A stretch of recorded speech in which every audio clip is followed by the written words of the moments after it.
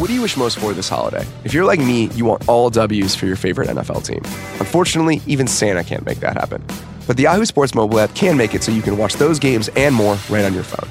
In fact, with the Yahoo Sports mobile app, you can watch live, local, and primetime NFL games during the holidays and all season long. Never miss big matchups or your favorite team in action. What are you waiting for? Download the Yahoo Sports mobile app, and may all your football wishes come true. Unless, of course, your team is playing the Bears.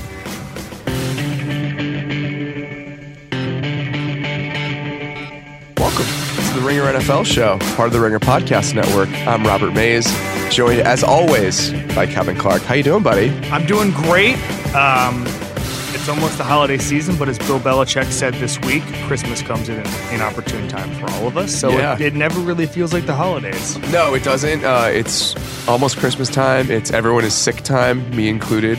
You can probably hear my sniffles right now. I'm not sick. Good for you, buddy. I'm very proud of you. The best ability is availability. Yeah, I'm never sick. The point of the training room is to get out of the training room. Yeah, I usually just one kind of dip in the hot tub and I'm ready to go, and it just hasn't been that way this week.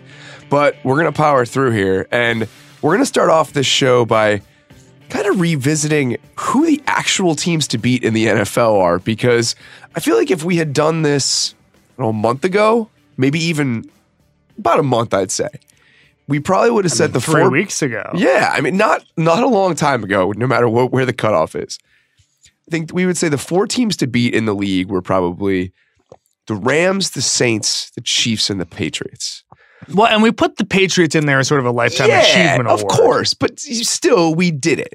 And we legislated the Pats on Sunday night show, so we don't have to get into them quite as much. But if you look at those 4 teams, 3 of them lost this week, and one of them looked pretty terrible on Monday Night Football against a Cam Newton-led team where Cam Newton cannot actually play and was just shut down for the season. Yeah. So we don't want to be overly reactionary here. I just want to kind of look at the landscape of the league and ask 2 questions. One, are we missing anyone that should jump some of those teams? And 2, is this more of a wide open field than we probably gave it credit for? I mean, I would say that Monday night game, Thanksgiving, is when we pretty much said, this is it. This is the standard. And are there more teams that could win a Super Bowl this year than we originally thought? Now, let's back up here, because you said we don't want to be overly reactionary. Now, I think you can afford to be a little reactionary in this way. These teams played perfect football for 10 weeks. They only lost, in many cases, they only lost to each other. Yeah. It was like a SEC or something, where it was just like Alabama, you know what I'm saying? Yeah, and so it was a class above everything else. And it was they defined. Just lost to each other. They paced the other guys. And they're not playing like that. So it's not about we're going to panic because it's a bad 3 weeks. It's that these teams were absolutely perfect, and now they're not, and what happens next? That's fascinating to me, because I'm starting to look at the Saints right now. Last 3 weeks, Drew Brees, who was completing 80% of his passes at one point, who looked like the most efficient quarterback, maybe he was going to have the most efficient season ever. His quarterback rating... Surefire MVP. Oh, yeah. Well, just on his way. Mahomes had been playing great, but he was the favorite. Rivers wasn't even in the conversation. Exactly. Prohibitive favorite. So, do you know what his quarterback rating is? And quarterback rating is a flawed stat, but it's a pretty good indicator. Last 3 weeks, do you know what his quarterback rating is? Combined? Last 3 weeks.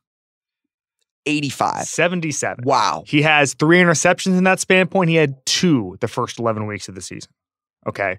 So you just start to worry what the hell is going on there. Now, the Rams. He has yet to top 203 yards in over the last month. Yes. He went full Dalton on us. Since November 18th, he has not thrown for more than 203 yards in a game. Okay, listen. He's pivoting to Dalton. Listen. It's never a good content strategy. The Rams. We've talked about this a couple of times, how sometimes you don't know who the MVP is until they're removed from the lineup. Okay. Last year, Earl Thomas left the Seahawks. The defense forgot how to play football. Aaron Rodgers, whenever he does not play for the Green Bay Packers, they look like one of the worst teams in the NFL. That has been historically proven over the past 5, 6, 7 years. Who's making that kind of MVP case this year? Mr. Cooper Kupp. I understand that theory. I think that their problems go a little bit deeper than losing Cooper Kupp. Hey, dude, I'm just talking about Jenga pieces here. It's like, hey, all I know is I'm looking at after two they lost different Cooper teams. Kupp, it's gone downhill. So there's a couple of things. Number one, Evan Silva had this today. The pressure rate for the Rams has gone up in the last 3 weeks from 29% to 39%, which is a huge jump. And he also pointed out that, and that's not, unless Cooper Kupp was just, turned into Anquan Bolden all of a sudden, I don't think his blocking had anything to do with it. Now, beyond 20 yards in that time span, Goff is 2 of 13 for 0 touchdowns, 3 picks, 59 yards. I am vaguely tongue-in-cheek about the Cooper Kupp thing. Obviously, the pressure rate has nothing to do with it, but something is wrong. And it's the same thing with the Saints. I don't know if it's defense is figuring it out. I sort of am very cautious on people saying that because I just think, I've said this a million times. There's no defense for a perfect pass. That's coaches have been saying that for 60 years. There's no defense against Drew Brees at his best. And I tend to think that about the Rams. So something is just wrong where they're not at their best. So the Cooper Kupp thing is fine. And I think that he does help them. And he's their slot guy. And he runs a lot of those shorter routes. Robert Woods has kind of stepped into that role. And Reynolds has moved outside. To me, the bigger issue with the Rams is over the last 3 weeks, Jared Goff has used play action on 24.3% of his passes. Yeah. At one point this year, it was almost maybe 40%. Cooper Kupp was the guy reminding everyone to run play action. Yeah, maybe that was it. So that over the course of most of the season, it was about 39%. Mm-hmm. Now it's down to 24.3%. They were far and away the most dramatic play action team in the NFL for the first half of the season. Over this stretch, the last 3 games, Goff ranks 15th in the NFL. On non-play action throws, he's completed 56% of his passes with 1 touchdown to 5 interceptions over the last 3 weeks. They've gone away from what's made them really good, and they've had to do it by necessity in a lot of ways. Mm-hmm. More third downs, everything else. So I think that their problems are a little bit more fundamental than Cooper Kupp, although I do think that Cooper Kupp is a very useful player. I will concede that to you. He was just the fiery leader of maybe the team. Maybe that's what we're missing. I don't know. Have you ever talked to Cooper Kupp? I'm not sure he's the fiery leader of anything. I have. He seems like a nice man, but I'm not sure he's the emotional core of what the Rams got going. He's quite a smart dude. Okay, so there's a couple of things. I want to talk real quick about Aaron Donald and his impact on the game. So we'll get to some of these teams later, but Aaron Donald, I think, is one of the very few players, handful of players, who disrupts over 3% of dropbacks. That's important. But I did a story on TheRinger.com about analytics that ran on Wednesday. And in the process, I was talking to Neil Hornsby, and he was saying that that PFF has Bobby Wagner as more valuable than Aaron Donald. And I said, why is that? Neil Hornsby, by the way, founded Pro Football Focus.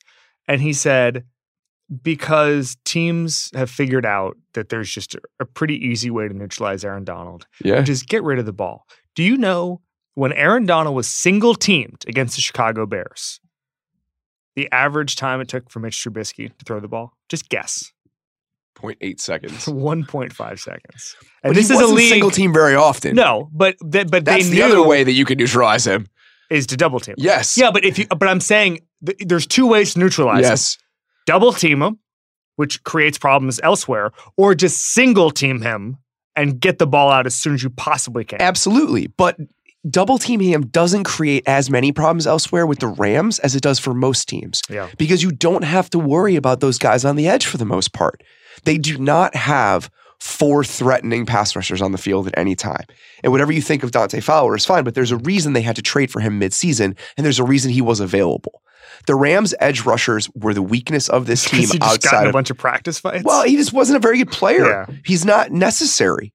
And that's their issue, is that coming into the season, the 2 spots on that team that people were worried about were edge rusher and move linebacker. We should have been worried about corner, I guess, but that wasn't on anybody's mind or anybody's radar in August. And I feel like that is what teams have started to figure out. Not only was not anybody's radar, we thought that was their strength. Yes, the strength of the defense. So now we've reached this point where I think that overall teams are saying to the Rams, we're going to make you beat us this way. And it's by running the ball and not biting on any of those fakes and motions and everything else. And it's by daring the other guys on that front 4 to end up beating you with the pass rush. And they haven't been able to do either one, and I think that's why they've struggled. So let's flip this on its head. We're talking about the teams that maybe aren't as bulletproof as we thought. Who's getting up there that we were not thinking about a month ago? There's obvious candidates. I mean, I probably was thinking about them a month ago. I'm not sure everyone else was. You've been thinking about them for 5 years. I think the Chargers look really good. And I feel like they've gotten better as the season's gone on. They haven't lost anybody of note outside of Denzel Perryman, really. I mean, for the most part, they're healthy. Their offensive line has been intact the whole season. We'll see what happens with Keenan Allen. They lose Melvin Gordon for a couple games, but we've talked about this a million times. How important is that? He's going to be back this week. I think that team is one to reckon with. And even outside of which teams have ascended and which teams have gotten into that conversation, I feel like even if you consider some of these teams outside of those four to be on the next tier, which of those teams in the next tier may be a force, maybe a team that can do something in the playoffs? And I don't know. I don't think it's crazy to put the Bears in that conversation. I don't think it's crazy to put the Steelers in that conversation if they ended up winning the division. If there was a point in the season where a team like the Bears, a team like the Steelers, a team like Seattle even would seem such a step down from the teams that we're talking about. And now that divide just doesn't seem as drastic to me. I totally agree with you. So there's a couple of things. Number one is that I know we're supposed to be the experts here. We spend a lot of time trying to figure out what's going on in the NFL. After this year, and especially after the past 3 weeks, I don't know what matters. Because many things. We said defense didn't matter like a month ago. But it still might not. Yeah, I don't know. I have no idea. We're through the looking glass. Trust people. me, I hear you, man. There's so many small things. Even doing this analytics story, I did a little bit on the first and second down aggressiveness. On second down this year, NFL teams are passing for half a yard more per attempt than they were last year.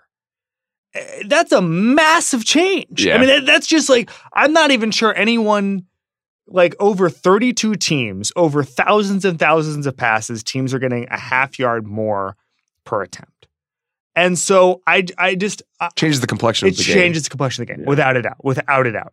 And so you just start looking at what matters. Okay, so does defense matter? I don't know. It looks like the Chicago Bears are making it matter. It looks like in some spots when they're not playing the Colts that the Dallas Cowboys are making it look like it matters. The Ravens are making it matter pretty consistently. The Ravens have a pass defense. The Saints need their defense to win games at this point. The Saints need their we're going to get to that. But then just beyond that, the Texans have a terrible offensive line. Davenport has basically put Deshaun Watson in harm's way. Yes. I mean, he's not the only culprit either. No, but he is the only person who gives up more pressures than Colton Miller last time I checked in the NFL. John Gruden stays killing it. The Texans have a bad offensive line, but again, we're about to find out. We're about to spend a month finding out what matters in 2018, and that's really exciting. My second thing I want to address is that I'm really excited if the Chargers get the 1 seed to see how many visiting fans there will be if they play in the AFC Championship game, the Patriots or, God forbid, the Steelers. Oh my God, the Steelers would be a disaster. I talked to Pat Muldowney, Steelers fan Pat Muldowney, on the way here. We were talking about it. He said it was 70% Steelers fans when they just played a regular game in San Diego. The AFC Championship game, and now even worse. Oh, good Lord! But if the weather's nice, and so you mentioned Houston, and that's a team I didn't even throw out there before. Well, Houston probably deserves to mention in this conversation. Exactly. So if you were to just kind of do like a haphazard power ranking of these teams, just to just slapdash, let's figure it out. Would you still have the Rams, the Saints, and the Chiefs in some order at the top? Yes, only because I've seen them do it all year. I don't know. I would feel very gun shy right now about. I don't know what's happening. We said this last week. If the Rams can't take advantage of the Eagles' defense, something is wrong. They couldn't. Something is wrong. That's what I'm saying. Is that I feel like the Rams would still be in the top 4 to me, but I feel better right now about the Chargers than I do about the Rams. Because how good can you feel about the way that Jared Goff is playing quarterback right now, and compare that to how you feel about Phillip Rivers right now? that's a pretty big chasm to me. And that's why, if all other things being equal, and if they're not equal, the Chargers the Chargers defense is better than the Rams offense. I don't understand why I should feel more excited about the Rams playoff chances than I do about the Chargers playoff chances right now. I guess the only thing, if we get into the seeding and all of that would be different is that the Chargers will most likely be a wildcard team playing on the road. The Rams still will win their division and host a playoff game. But just to, in a vacuum, if we're just saying which of these teams is better right now, I think it's the Chargers. I don't think that's a crazy thing to say. It's a 3-week span now. It's not one game for the Rams. Let's do a thought experiment. The Rams against the Cowboys, the Rams against the Bears. Who are you? What put percentages on how confident you are on the Rams beating both of those teams? Either of those teams, like separately. I would feel better about the Rams beating the Cowboys. But what percentage would you put on? 75? No, less than that. No, yeah. But you said you put it 75 a month ago. Yeah, I would have put it 67 a month ago. I don't know, maybe 65, 68. And then it'd be less with the Bears. Yeah, the Bears just dismantled their offense on national television. I'm talking about in a playoff game in Los Angeles.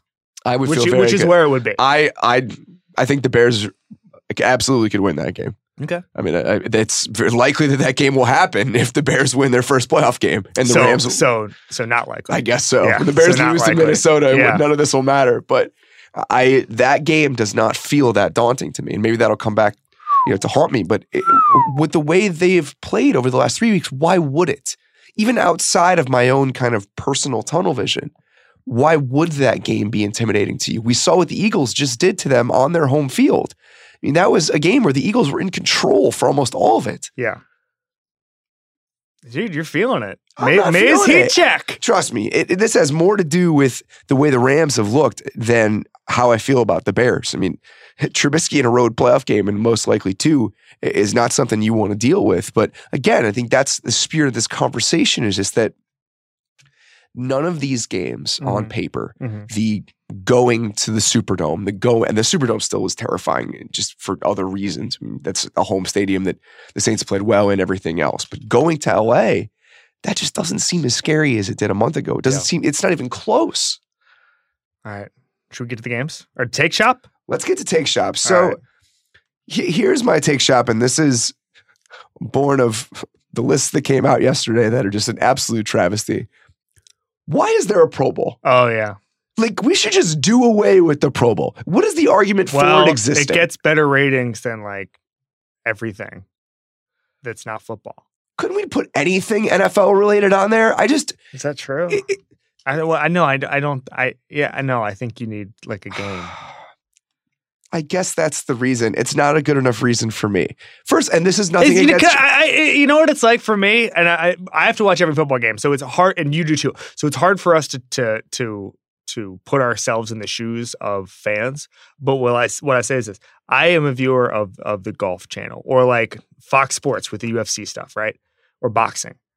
I will watch any sport that I like at any level of with any talent involved. Did you watch the Pro Bowl?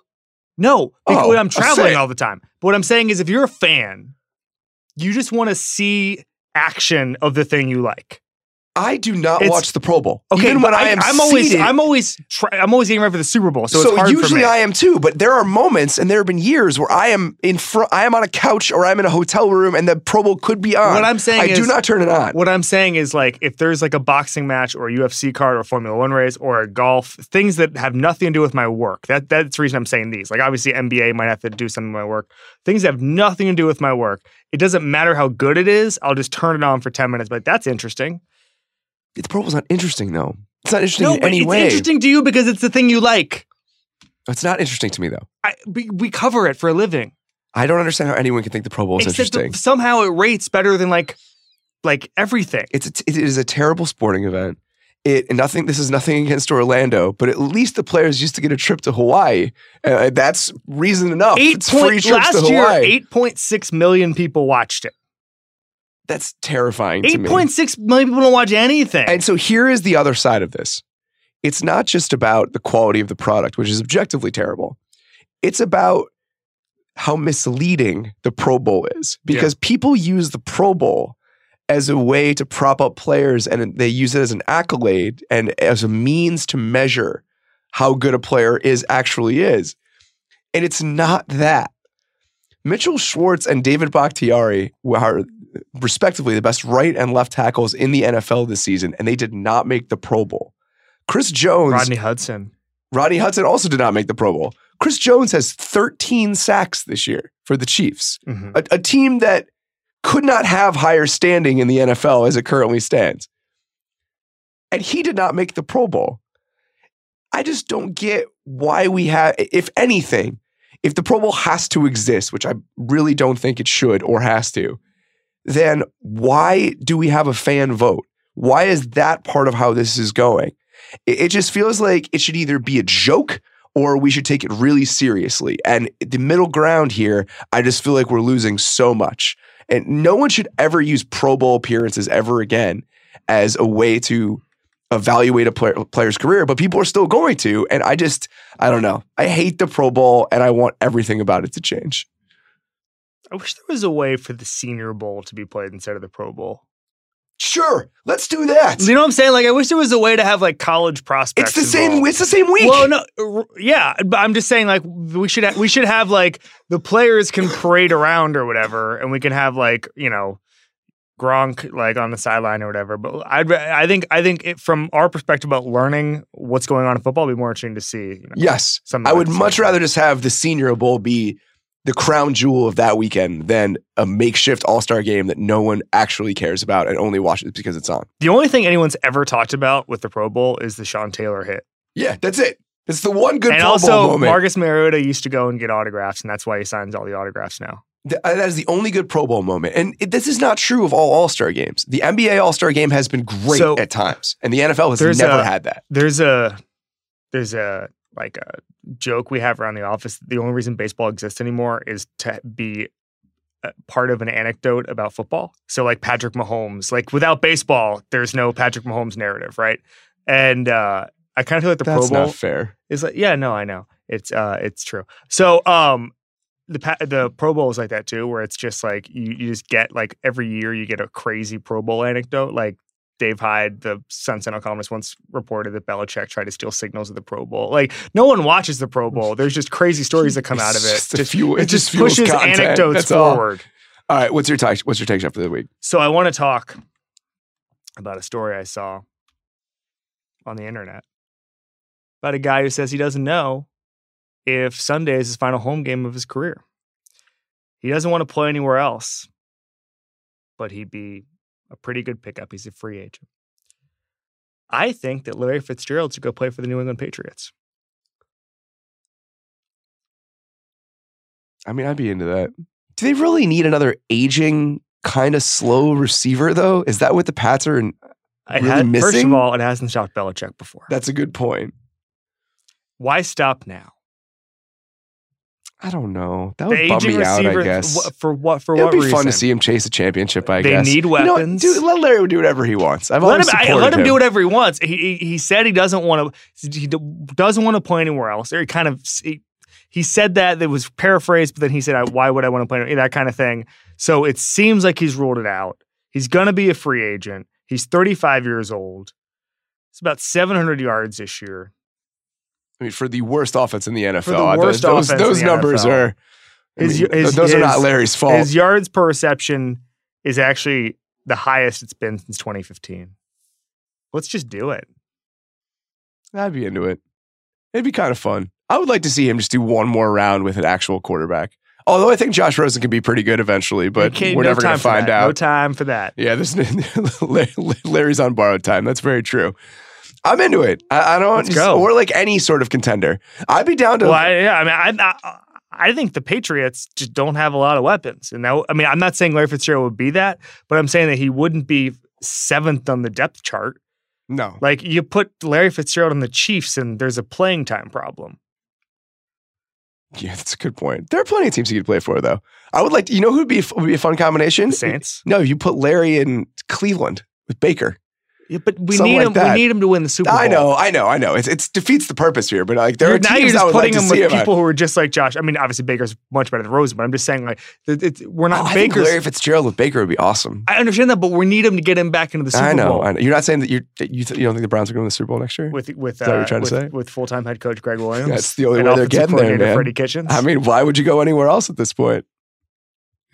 All right, I'm into it. I could support this, even though it does feel weird, and I don't know if I'd like seeing him in New England. I just want Larry to be happy. Well, we haven't mentioned, we know this, and it's so obvious to us that we haven't even discussed it.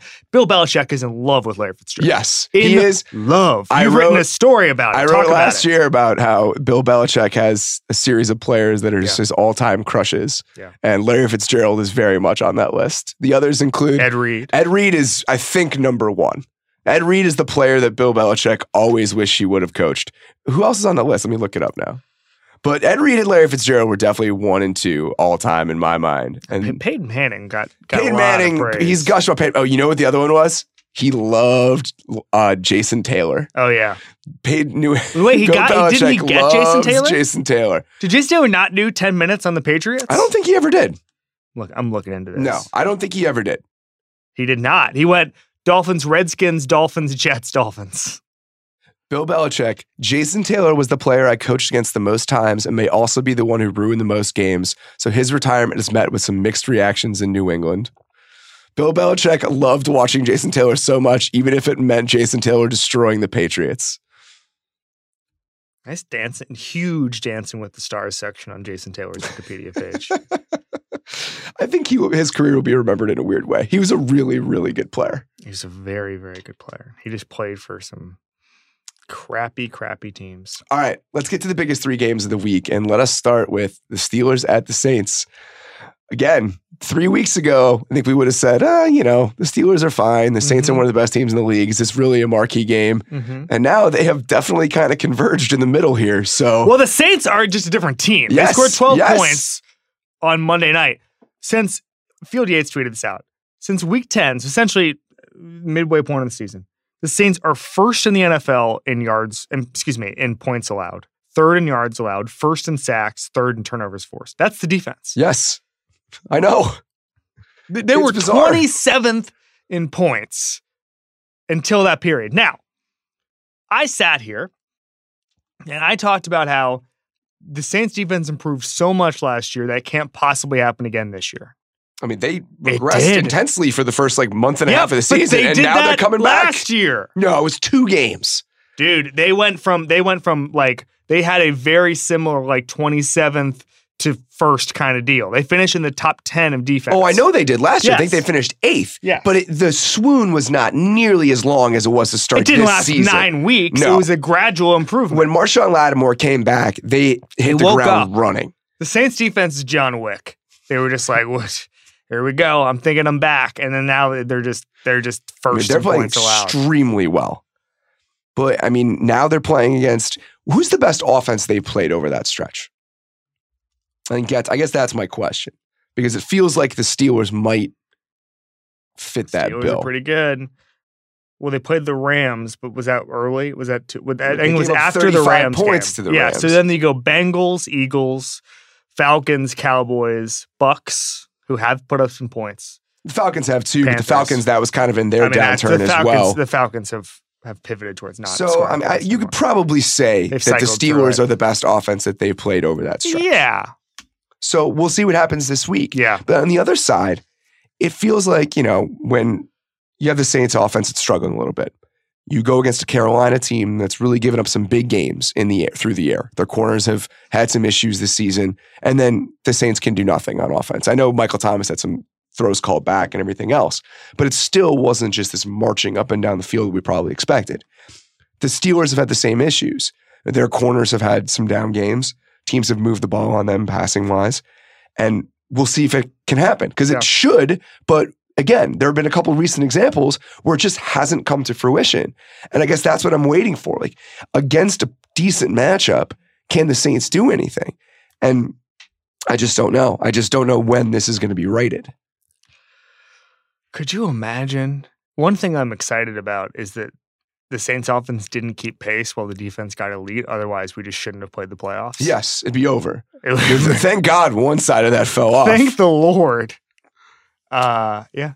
I mean, Marshawn Lattimore against Antonio Brown is fun. Yeah. But again, I mean, I think that's the biggest issue here, is that I think this is not surprising to say. Most teams don't have two receivers like the Steelers do. And you don't have two Marshawn Lattimores. And it feels like this is a game where either, let's say they try to put Lattimore on Juju and bracket Brown. I mean, the Patriots have done that a bunch. Or they just say, all right, Marshawn, you have Antonio Brown. It feels like this is the type of game where Juju could have a monster day just because you know nothing about those other Saints corner scares you. Yeah. No, I think this is a very fascinating matchup because I really want to see where these two teams are at.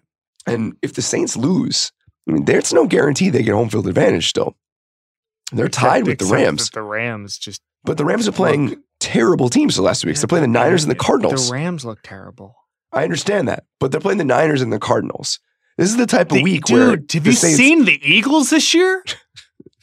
I'm not ready to say the Rams are that bad. I'm still prepared to say that the Rams are better than the Niners and the Cardinals. Yeah, I'm prepared to say the Rams are better than the Cardinals. I'm just saying the Eagles looked like their season was over, and now I'm just searching through Stone Cold Steve Austin gifs for Nick Foles' comeback. Well, all right, let's get to that then. The Texans go to Philadelphia, and I think that this is the type of game where the Nick Foles train could keep riding a little bit. Let's do this. Because, all right, so let me lay this out. What is the Texans' biggest weakness? Their offensive line. Yes. What do the Eagles do extremely well on defense? Get after the ball. That's correct. It feels like Deshaun Watson is going to be running for his life for the majority of this game. What did we see last week that the Eagles can do against a secondary that's pretty tattered? Take advantage of it. Yes, throw the ball downfield. Does every single defensive back out? I mean, the safeties are decent in Houston, but their other corners outside of Kareem Jackson have had a really rough season. I mean, Jonathan Joseph's been fine, but they've had some issues with those other corners. Yeah. I feel like if they want to throw the ball downfield, it may be there for the Eagles on Sunday. There is a recipe for the Eagles to beat this team, even though the Texans are much better than them. Okay. Am I getting a little ahead of myself with this Nick Foles thing? You're not. All right. You could tell me if I am. What does Nick Foles have to do? I don't want to go full talk radio here. What does Nick Foles have to do to create a quarterback controversy? Win the Super Bowl again. Win the Super Bowl. Yes. What if he gets to the NFC Championship game? No. Okay. I think he has to win the Super Bowl again. Okay. Because then what do you do? About the $20 million? If he wins 2 Super Bowls, right. What do you do? I mean, at that point, I rank him above Aaron Rodgers in the Pantheon wow. with his 1 Super Bowl. Wow. And I always love my favorite thing for years, and younger people may not get this because it's been 4 years since we did this. The cranky columnist, Eli is better than Peyton because Eli has 2 Super Bowls and Peyton has 1. Great. It was one of my favorites. Until the second Super Bowl, people talked about that all the time. It was like a real thing. It was the dumbest thing. Well, I mean, I'm sorry. I judge my quarterbacks by Super Bowls. That's always how I've judged mine. But even if we just kind of admit. No, I think they would just trade him. If you want another Super Bowl. I think so. Right? Or do you keep him around to win a 3rd Super Bowl when Wentz gets hurt next December? I think this is dumb. And I feel like, again, there is almost no circumstance in which Carson Wentz is not the quarterback there. Uh-huh. But if he won it again, I just don't know how you'd react to that. At a certain point, Howie Roseman's probably sitting there like, what the fuck? Like, what am I supposed to do I think you just keep him around so he just wins the Super Bowl every year. I guess so. I mean, maybe just pay him the $20 million and make him the backup quarterback. Well, I think you pay him $20 million because he accidentally won you 2 Super Bowls. Yes. It's like when the Yankees gave Derek Jeter, or like Kobe Bryant deal. Right at the end there, it was just insanely bad contract. Yeah, maybe you just cut other guys and just keep Nick Foles around. Just keep him around. Because at a certain point... He's a good vibe guy, yeah, apparently. I guess so. Because, I mean, if you're sitting there like, the guy's won 2 Super Bowls, can we really just trade him or cut him? It would be the most bizarre thing. I do not anticipate it happening. But again, this is So I think this is the type of game the Eagles can win, but I don't necessarily think that says a lot about the Texans' hope moving forward. I think it can be a bad matchup, and Philly has strengths that can take advantage of where the Texans are bad. But the Texans need this game. Yeah. Because if the Patriots have smooth sailing here, they play the Bills and they play the Jets, correct? They should win both of those games no matter how bad they look right now. And the Texans really would love to have that bye. That goes without saying. But they need to win this game in order to do that. I saw a stat. They play the Jags in week 17. The Jags are not a real team anymore. They beat the Colts. The Jags are not a real team anymore. Hey. You seen the quotes coming out of Jacksonville? I think they're all set. I have. Leonard Fournette's their kick returner now. Hey, bruiser. Might as well try it out, I guess. Hey. Your $8 million kick returning running Do you back. know by Pro Football Focus's wins above replacement who the most valuable non-quarterback in the NFL is? DeAndre Hopkins. Yeah. That's not surprising to me. Who would you say it is if you just had to guess? I don't know. Their metric really, really, really values first downs. So A lot of efficiency metrics in the NFL. Well, turns out first downs are incredibly important. Yeah, it matters. You're gonna want You get them. to keep the ball. You're gonna want them. Yeah, that's a good note. Was that? Yeah, that's going to be your next story about analytics in the NFL. It's just going to be. That's kind of what I wrote today. First downs, you're going to want them. Yeah, it's kind of what I wrote today. I mean, just as far as, in the same way baseball, they figured out let's not sacrifice bunt. Yeah. Because we have 27 outs, we don't waste any. Football teams have figured out wait, we have 10 drives a game. We should try to make those count. Yes. And that's the thing. I mean, every time I see a team just line up and run on 1st and 10 for 2 yards, it just drives me crazy now. I'm not saying you need to throw every time on first down because I kind of am. Then the pendulum swings. Well, and everything else. If you can gain easy 8 yards, go ahead. Yeah, it's just I feel like we're not there yet. Teams are not ready for everyone to throw on first down. Who? Phillip Rivers. Yes. I mean, Phil Rivers. Teams should be throwing the ball, I don't know, 70% of the time anyway. So that, by extension, will include first down more often than it has in the past. I can understand why Hopkins would be the most valuable because not only about the production and the statistical stuff, but just think about the anecdotal element of that and how many contested catches there are, the way that Deshaun can just put the ball up. I mean, outside of him, let's process of elimination. What positions could even be in the conversation for that? Pretty much pass rushers and pass catchers, right? Those would be the only two. Well, as we've discussed, PFF actually has pass coverage more important than pass rush. So corners are in there for that. Oh, well, Bobby Wagner is more valuable than Aaron Donald because Bobby Wagner he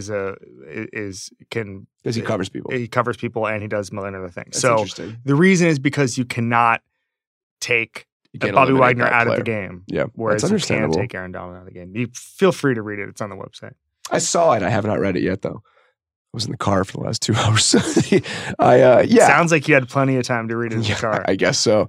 I can completely understand that. Yeah. I would probably throw those two positions in there. And then if you have a corner or some sort of defensive player that actually plays pass coverage, that's understandable. Yeah. But it's not surprising to me that Hopkins gets that, especially with the way he's played this year. Mm-hmm. All right, last one here.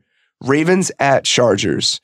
This is a Saturday game, which is very fun because I like when some of the good games are not all on Sunday. So when was the last time there was a Saturday game that didn't sneak up on you?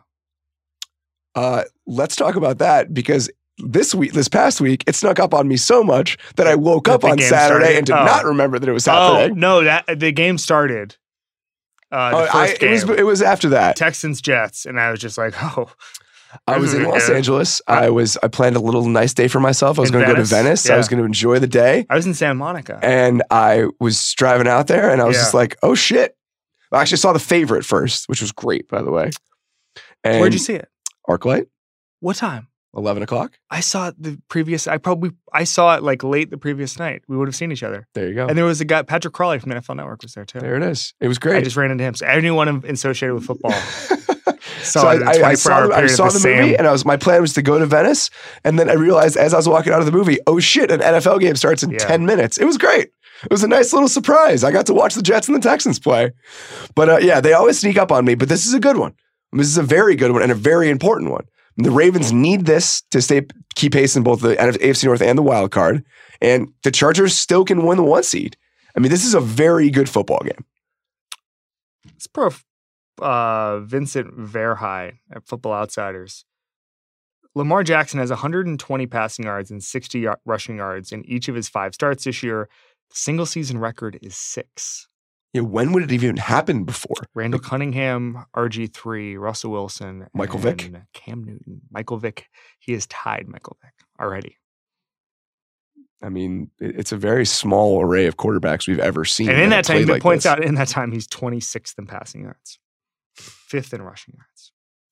So I'll be curious to see how the Chargers deal with this because for the most part, the issues that the Chargers have in terms of their holes on defense are about what they have up front. Yep. They lost Corey Liuget for this season. They lost Perriman. Both of those guys were pretty instrumental in their run defense. They're 18th in run defense right now, 9th against the pass. If there's one spot where you can really take advantage of this team, it's on the ground. And that's what we've seen the Ravens do. Wait, did the Chiefs get a 100-yard receiver against them? No, because Kelsey only had 60. Yeah. Hill didn't have a big game. No, he did. 139 yards. Oh, Hill did? So Hill is the only receiver this year to cross 100 yards. I'm remembering that game very weirdly, I guess. You've Mandela affected. Somehow. Because Mahomes didn't have a monster day, and I know Kelsey didn't have a big game. So. Do you know what's funny? I watched that game, and I thought Mahomes did not have a monster day. Patrick Mahomes had 377 passing yards. He only just threw 2 touchdowns. I guess that's why I'm thinking it. Well, it's very, I've said this before, it's very like Tebow when he was at Florida, where it's like quiet day for Tim Tebow. Yes. He only had 2 rushing touchdowns and 2 passing touchdowns. Our standard has just become completely impossible. Where it was, they like the Gators would put up 42 points against Arkansas. That's really funny. Like, what's wrong with the Gators? He didn't have a big game, and he had 377 passing What yards. I'm saying is, I was with you. I was with you, but I happened to be staring at 377 yards. Oh, it's amazing. What are we doing here? So that part of it is interesting to me, and then this Chargers offense against the Ravens defense, man. I mean, the Ravens have had the second best defense in the NFL by most metrics this year. The Chargers are, if not the second best offense right now in the league, then the third best offense. Yeah. This is an incredible clash. And I was been with the Chargers a little bit this week, and they were talking about it with Philip Rivers yesterday. It's actually kind of fun because I think this is the first time that Philip Rivers will play against Eric Weddle. And they were teammates for a decade. And like that's a nice little chess match on the back end. And with the way the Rivers is playing right now, I think that I really would love to see kind of him against a measuring stick like this Ravens defense presents. Yeah, I mean, and that's how I felt. I felt that way about the Ravens a couple of times this year, where they can stop the pass, and it's really great to see. Look what they did against the Chiefs. 377 yards. And I think that the biggest difference this season with the Chargers offense, outside of just the play of Philip Rivers in general, has been their rushing efficiency. Because if you look at Melvin Gordon's numbers for the most part this season, he has struggled, or the most part in his career, he has really struggled to run the ball efficiently. Less than 4 yards a carry for his career coming into this season. He's over 5 yards a carry this year. And can they find similar rushing efficiency against one of the best rush defenses in the NFL? Baltimore's 6th in rush defense DVOA. They're a really hard team to run against. And if the Chargers can find success on the ground against them, then I think they're really dangerous come playoff time. Other interesting little nugget is that the Ravens are number 1 in the league in DVOA against running back pass catches. And that's, again, been a huge part of what the Chargers have done when Gordon has been in the game. They love throwing him the ball, and the Ravens are excellent at shutting that down. If they can take away Gordon on the ground and through the air, I think that that's really what Rivers wants to do a lot when Gordon's in the game, and I think that that's going to kind of tie one hand behind their back. Yep. All right. I'm going to do my sneaky truth now. Okay. Let's do it. I want to talk about the Browns coaching situation. I'm shocked. Let's hear it.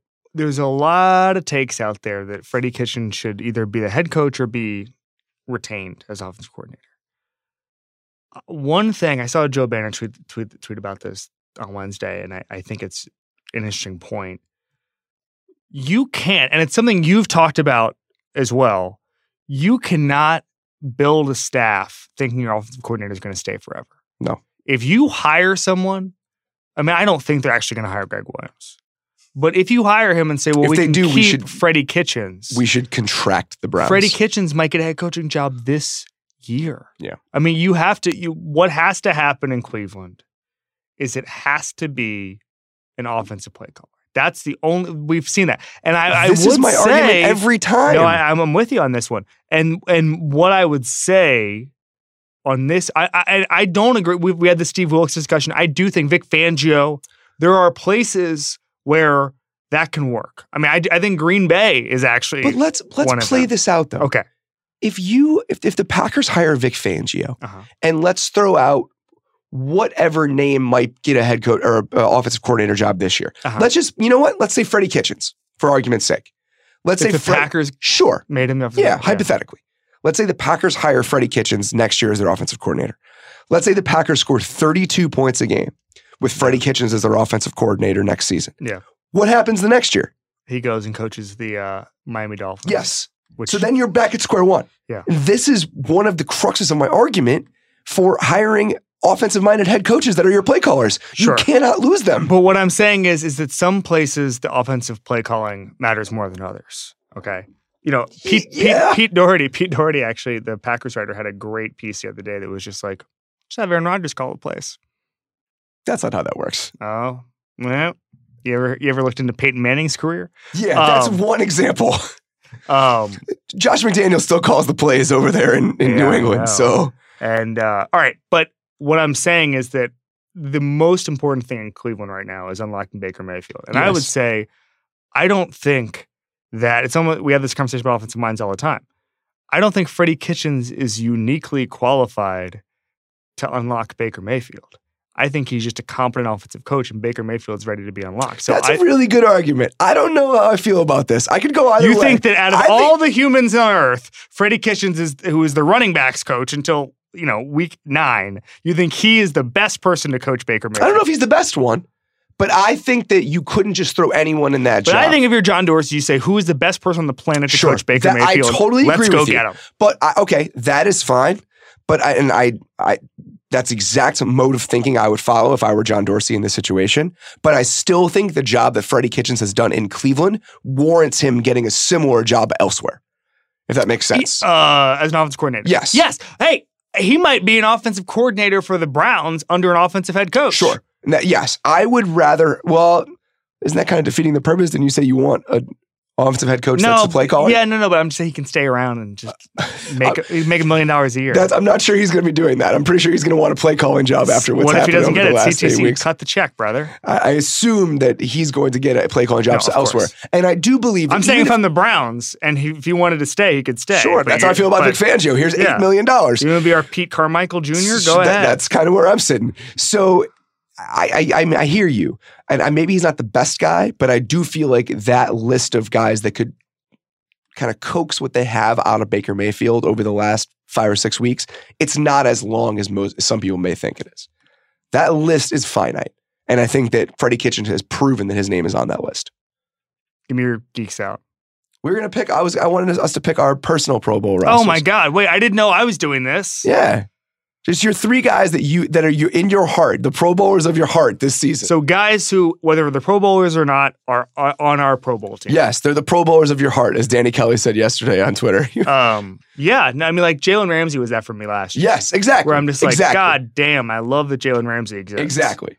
So I would say that number 1 on my list this season by far is Eddie Jackson. That's an inside job. I mean, I'm just saying I've absolutely loved watching Eddie Jackson play this year. And Khalil Mack is just too easy. I mean, he's Khalil Mack. The style of play that Eddie Jackson has and just that pick he had against Detroit, that will be, so far, I think that's my favorite Bears play of the season. Just because it wasn't a tipped ball. It wasn't something where there was a deflection and he grabbed it and he ran it in for a touchdown. That was Ed Reed type shit. And it was so fun to see a guy kind of ascending to that moment. And Ed Reed even said something to him on Twitter later that week. I mean, it was just one of those things where it's so cool. Having a defensive player that is liable to score a touchdown every single time he's on the field is one of the most fun things about football. And Eddie Jackson is that right now. And it's just been such a blast. That's why I was kind of heartbroken when it looked like he might not play again this year after getting hurt at the end of that Packers game. And the fact that it looks like he's going to be back just makes me so, so happy. So he's definitely number 1 on my list. Who would you say is one of yours? Well, there's a couple of people. The first person I just want to say I'm happy he's in the league. Is Derwin James. Yes. I just think I feel like I've talked about him so much. I did not put him on my list. I just think that he brings a level to the game that is just exciting, and he's visually arresting to watch. And I love freak athletes. We've talked about this. And when I saw his combine numbers, I said, this is going to be a guy who's going to play at a high level for a decade. And he has delivered. So God bless Derwin James. My number 2, not surprisingly, is Quentin Nelson. Yeah, that's going to be your number 1. It took a little while. I would have loved to have just taken Quentin Nelson first. I thought about it, just so you couldn't do it. He didn't necessarily start dominating from the get-go. He was a fine player. He was playing well from the start. But what he has done over the past 3 or 4 weeks is just insane. He is mauling people every single week. And while that's fun, and it's cool to see an offensive lineman that can create highlights, it's just because you don't normally see that. Osemele was like that for a couple years where he was just physically dominating people so much that it was notable. Yeah. And that's fun for someone who likes offensive line play. But just what he's done to transform that entire Colts line, the way they pushed around the Cowboys on Sunday, you haven't seen that this year. Nobody's dominated the Cowboys like that. And even if Ryan Kelly is a part of that practically, I feel like just the injection of attitude that Quentin Nelson has provided, you've just seen what it's done to that entire offense. And it's fun. Watching him just crush people and have 6 or 7 pancakes every single game, it's pretty enjoyable for me. The prince that was promised. Is that Quentin Nelson? It is not. It is not Quentin Nelson. It's Byron Jones. Wow. This is big for you. Byron Jones. It's been a long time coming. Byron Jones, best leaper in the history of the combine. Myself, Jerry Jones. I thought you were saying that it was Byron Jones you. And then the best Jerry leapers Jones. in the history of the combine. No, I'm saying we believed he probably jumped a round and a half because of those combine numbers, and everybody's, he's a workout warrior. He might be the best cornerback in football right now. In fact, through as recently as a couple weeks ago, he was Pro Football Focus's number 1 cornerback. And I think the world of him. I think that he is one of the focal points of a Dallas defense that's gotten them back in contention. So I'm all in on Byron Jones. He's going to have a great career. He's put it all together. I did a profile thing of Byron Jones a year or 2 early. I did it last August. Just pretend I did it this August. I think I can do that. I think I can suspend that belief. My third one is somebody who is not in the playoff picture. He is not on a relevant team. It's kind of random. It's Kenny Golladay. He's relevant. Watching Kenny Golladay play this year, I feel like Kenny Golladay deserves so much more than what the Lions offense is. That dude is really, really good. It seems like every single week he's just jumping over people, making ridiculous Randy Moss catches. You're acting like he's playing in the Japanese league. Honestly, the Lions might as well be the Japanese league at this point. Yeah. That dude, I just feel like if he were the number 1 receiver on a real NFL offense, we would mention him in a different air than we do right now. Mm-hmm. He was on my fantasy team. And it's one of the reasons where you start paying attention a little bit more to certain guys. And just watching him week in and week out, it's like, holy shit, this dude is talented. Yes. Myles Garrett. Wasn't he there last year for you, though? No. All right. I'll give that to you. Dominant. His team matters now. Baker Mayfield's going to be on mine next year, even though it's going to be cheap when he's one of the favorites for the MVP of the league. Denzel Ward, too. Speaking of athletes. Browns are fun, dude. I am very excited about next year's Cleveland Browns, no matter who's coaching them, even if I don't know if I'll be as excited if it's Greg Williams. Sashi died for this. That's exactly right. Just that Baker life, I'm really looking forward to it. We knew Baker. We knew it coming in. I think we both in August, this dude is going to be really special, and it's come to fruition. There was a GM at the owners meeting who had 5 too many drinks and came up to me and said, "Who would you draft?" And I said, "Baker Mayfield." And he shook his head no. I'm glad that dude wasn't the guy drafting. It was not. It was obviously not the person who runs the Browns. All right. I think that's all we got, buddy. It is. We'll be back on Sunday. I will not be here. We're sitting in the same room. I already mentioned that. I will be in Orlando, Florida. I will be in Chicago, Illinois, preparing for the holiday, which should be great. All right. As always, guys, thank you so much for listening to the Ringer NFL Show on the Ringer Podcast Network. We'll be back with you Sunday night.